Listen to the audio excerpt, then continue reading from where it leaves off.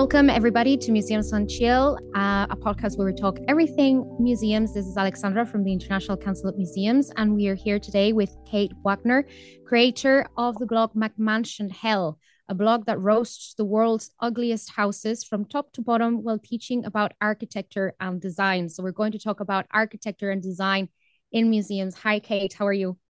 Good. How are you? I'm all good. I'm very excited.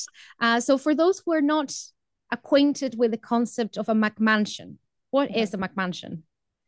Yeah, so essentially, a McMansion is what I would call a typology of architecture that I'm personally very fascinated with. It exists within this line between what we call in architecture vernacular housing, so housing that is built by developers, that isn't necessarily designed by architects, and actually, custom building, which has historically been the focus of architectural history and theory for, basically its entire existence. And so McMansions are a little funny because sometimes architects aren't involved, but, custom builders are. And essentially, they're these really huge, oversized American houses that are made out of kind of cheap materials, where the point of the house is to communicate through various architectural signifiers, big columns, big porticos, such things kind of borrowed from banks or the mall or other places where there's grand architecture. And they all are kind of cobbled together in these Frankenstein houses that are really just ostentatious displays of wealth. And so I guess that's the briefest definition I can give, but it's much a kind of American phenomenon, though it's been exported now to more countries in the world. Right. And before going into what would be a Mac museum in that sense, maybe we can talk a little bit about how space shapes our experience. In the end, as humans, we spend most of our time inside of buildings. So in general, what makes a good space? It's a really hard question. When I was in graduate school, I studied architectural acoustics. So I actually focused a lot on the non-visual side of buildings. So I think that a building and a good space is a completely all-sensory experience, not just a sort of visual or vague spatial experience.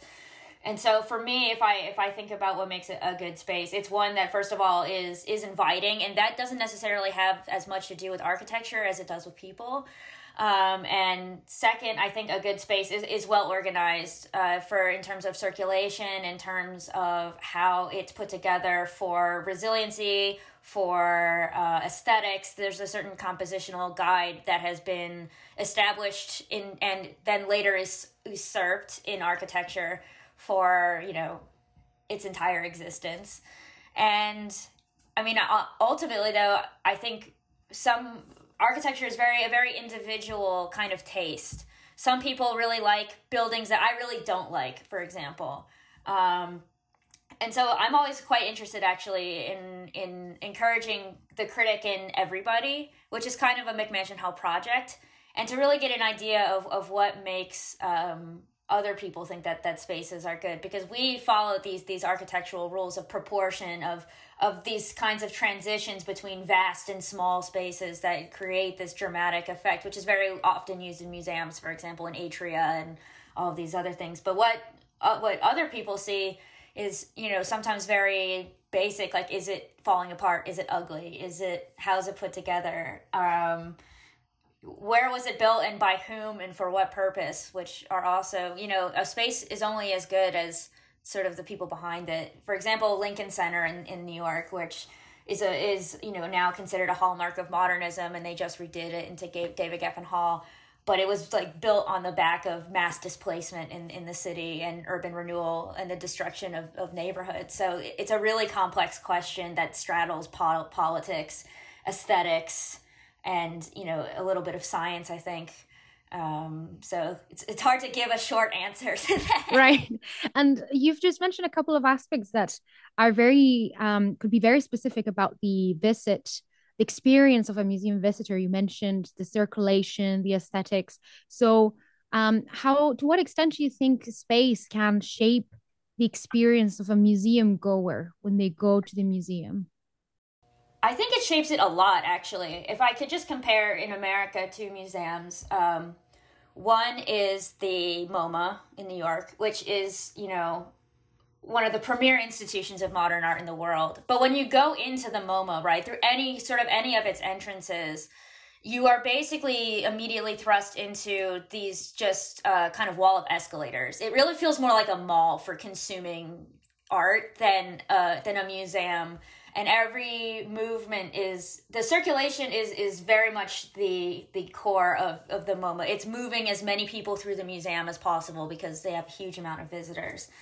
And a relatively small footprint, actually, compared to, for example, the Met, which sprawls forever and ever and ever. But if you compare the MoMA with, for example, our local museum is the Art Institute of Chicago, which I go to a lot. In fact, I'm about to purchase memberships for my husband's and mine anniversary because we go quite often. But if you enter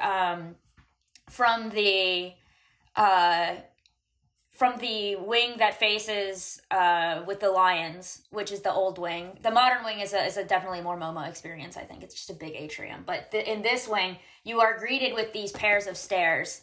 And one stair goes downstairs, and then the other goes upstairs, and the whole museum kind of fans out from there. And it's actually quite hard to navigate from that entrance. But at the same time, that also just kind of encourages exploration. For us, we've been to the Art Institute several times, and we've never seen all of it just because you can get lost. And I think that's part of the charm, actually, of it and the Met also, the scale of it. And, it leads you on a journey that maybe you didn't think you were going to take. And now, is that very efficient in terms of getting people where they need to or want to go? Probably not, which is why most of the traveling exhibitions are through the modern wing, which is very straightforward. But it also is part of the museum experience to kind of be swept away from the world a little bit, to be kind of enveloped in this building that just goes wherever and meanders wherever it's going to go. And I think both have equally good points in terms of how a functioning museum works. And then, of course, the curation is a big deal, like how things are hung on the wall, whether or not there's audiovisual content and or other kinds of content, tactile content, compared to just paintings, how their paintings are curated. There's so many factors, and museums are one of the rare building typologies where the interiors change all the time. The only other kind of buildings that are like that in terms of public buildings are, the mall or shopping centers that change with the seasons. And so you have to also create that recurring interest. There's just so many factors at once. And so you can understand a little bit why the MoMA has people, just going through these escalators, just kind of circulating, because it makes it very easy for them to manage all of the visitors and keep things really kind of turned around easily. And it's like a kind of moving parts that are inserted and whatnot, whereas you're working with a more solid, weird building like the Art Institute. It's completely different. That's so interesting that you mentioned that it's so dynamic inside, because a lot of the times when we think about museums, you will think about these museums being housed in a historical house that might be a little bit less flexible. But I liked what you mentioned about the sense of exploration. So ICOM is based in Paris, and I've been many times to the Louvre, and it feels a little bit that way. You never know where you're going to end up, and it's a little bit like going in an adventure or something. Yeah, definitely. And also in contrast, again, to the Centre Pompidou, which is you enter like a big, vast space and there's escalators. Exactly. Yes, that's a great parallel as well. So now that we have sort of established what will be a great space, in your opinion, expert of McMansions, what will be a Mac museum? This is quite a funny question, because there are, I think, many answers to it. One is that a very over-budget, overproduced kind of building that's kind of chasing after this Bilbao effect that we'll talk about later, that cities see, where they think that if they put in a big, showy museum, they're going to end up, generating lots of interest and revenue and tourism, and that this is a direct one-to-one exchange. I don't know if that's necessarily proven by science. But Like, for example, what they did to the LACMA in LA, where they had what was his name? Peter Zumthor, who is a very talented architect at medium scales, small and medium scales. Like, he's known for these atmospheric projects, like spas and stuff and things like this. And they got him to do the renovation, and it's kind of a train wreck. They ended up cutting out a lot of the collection. It was over budget. It was just it kind of resembled one of those Italian highway road stops that go over the road because it straddles the road. I mean, it was my first ever column as a print architecture critic was about this museum, and it basically for me encapsulated everything that goes wrong when you are looking at a museum not as a house for culture or a public good, but for a way of generating revenue. And so if we look at sorry, my dog's barking. If we look at the McMansion and why it's built, right, which is again to communicate this kind of wealth and to inspire the kind of curiosity. Ooh, what kind of life do they live? What is their crib like? I think a McMuseum is probably along similar lines. It's just built kind of in the spirit of money. But the other option is some for example, right now, they're trying to get rid of the Venturi addition to, what was it? The Sainsbury Wing, I think. I'll have to double check on that. So don't quote me on that. But there's, I'm still early in the morning. But, when they have something that is historically, beloved, right? Or like the Royal Museum in Toronto, where with Daniel Libeskind with his giant diamond poking out of this historic building that people just hate. They hate this. I mean, I actually think it's kind of fine, but they really hate this. That when architects just kind of cannibalize an existing building with their funny business, people really email me all the time like, this is a McMuseum. What do you think of the what's the actual name? Right. It just seems that it doesn't a little bit like the McMansions. They don't really take into consideration the people who live in it and Yes, I guess the landscape that they're implanted in. And mm-hmm. you mentioned right before the Bilbao effect. And that was something that we had in mind when we thought about inviting you to the podcast and asking you about a McMuseum.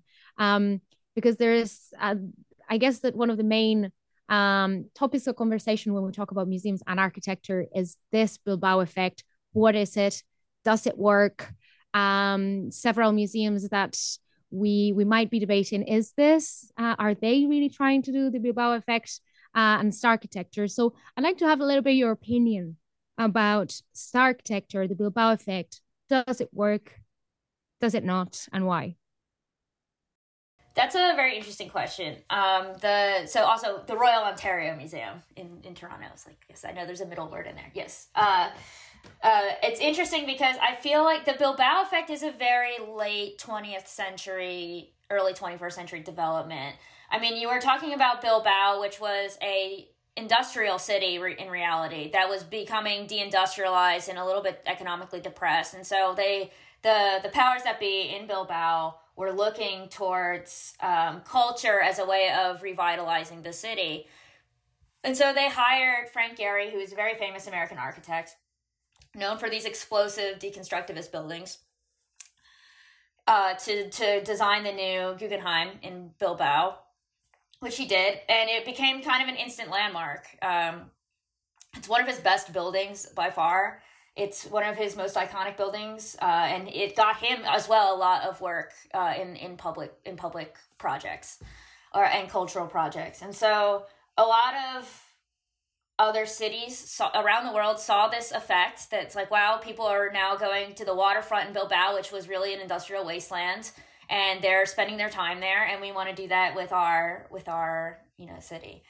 And so you ended up with a lot of cities coming and asking like big architects, big star architects to come in and build museums.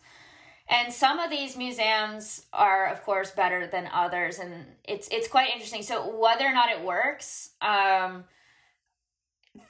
in terms of economic revenue, a lot of these projects end up extremely bloated, extremely over budget, and they ended up being funded with public funds, and so people get mad about it. They don't want their taxes being spent on something they see as this kind of big folly.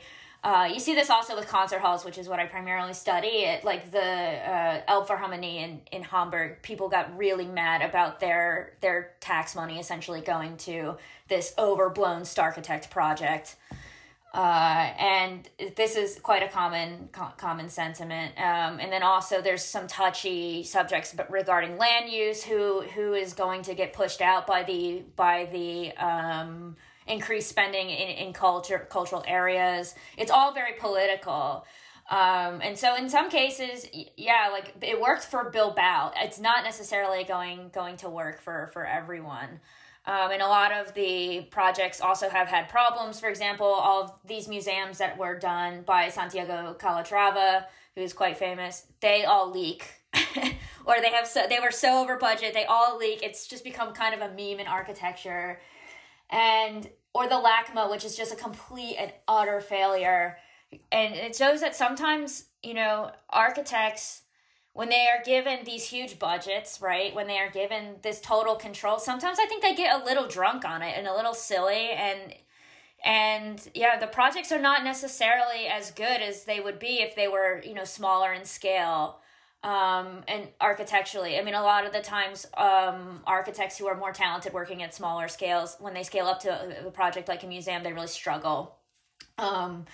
And so to answer your question, I would be very cautious against the idea that the Bilbao effect works, because a lot of the times, no offense to museums, that public money is best used in things, is maybe better used in, I don't know, housing or infrastructure, instead of, or maybe actual museum program. Exactly. Yeah. They build the building and then what do they do with it?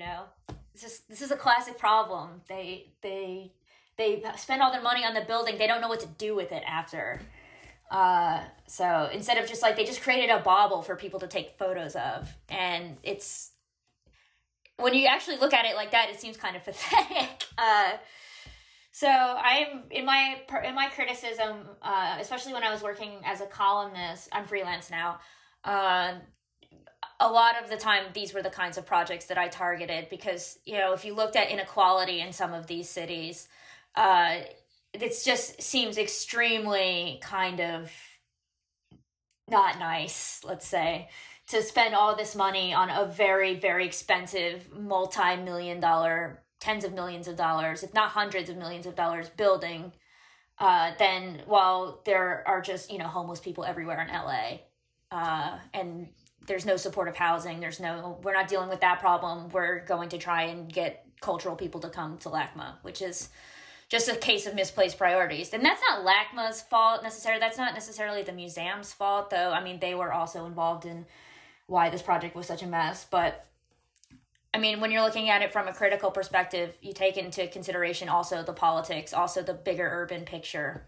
So it's not such a black and white answer. I guess there's no denying that culture does play a role in urban regeneration in general, and it can revitalize some urban areas. But I guess that when the project is misdirected, or the efforts or the funds are misdirected, and perhaps there's no enough involvement of the community that these projects are going to be for, those are a lot of elements for a recipe for failure.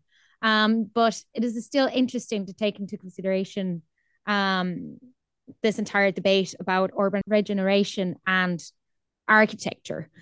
So moving now to some rapid fire questions. I want to ask you, so we've talked about MAC museums, but as an architect, I want to ask you, which is your favorite museum from the architectural point of view? I'm actually not an architect, I'm an architecture critic. But for me, my favorite museum actually, and this is very controversial, is the Centre Pompidou, because I am very personally interested in both my academic work and also in my public work as McMansion Howell, in things that are considered failures or things that are very controversial. And so for me, the Centre Pompidou represents this extremely important turning point in late modernism that was right before the beginning of postmodernism, where the logic of the formal logic of modernism had progressed to such a point that we were using services, right? So circulation of electricity, of plumbing, of the scaffolding, the actual guts of the building as ornament. And this was a very interesting line of modernist thinking that exalts these kinds of functional elements of the building to such a point that they become themselves the form. This was really like a formal and logic of the modernist doctrine of form follows function. And in fact, in the Centre Pompidou, it's more like function follows form, because they always have tons of problems with it. It's all now under renovation.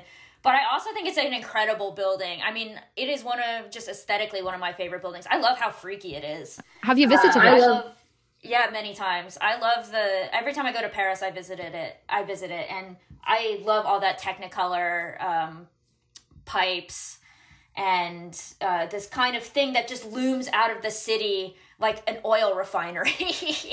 It's so dramatic.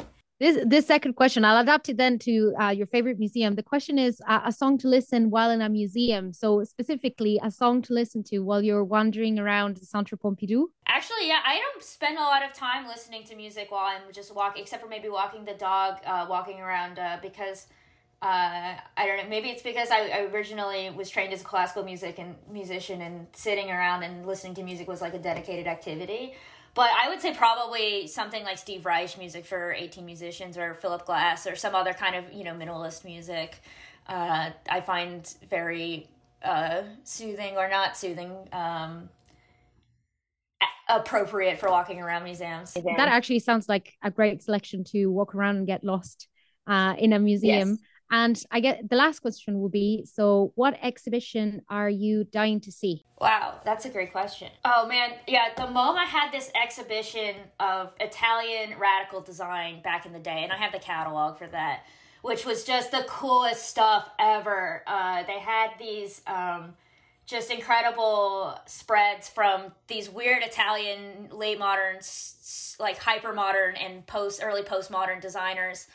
And this was at the dawn of the Memphis Milano movement in postmodernism, and they had just these extremely slick, sexy pieces of furniture that are so bespoke that you cannot find them anywhere. In fact, they are even very hard to find in museums. And I would kill to see that in the flesh. They also had all these things from Super Studio, which is a radical Italian design movement that was kind of making fun of hyper-capitalist landscapes. And just, I would love to see that. And in terms of like existing ones, there's a David Hockney one going on at the Art Institute, and I'd be interested in checking out what he's up to these days. We'll hope for that radical Italian exhibition in Pompidou, ideally. So we'll be manifesting that for you. Well, thank you so much, Kate, for joining us today. And this was Museums on Chill, a new episode available every second Friday of the month. Thank you so much, Kate. Thank you.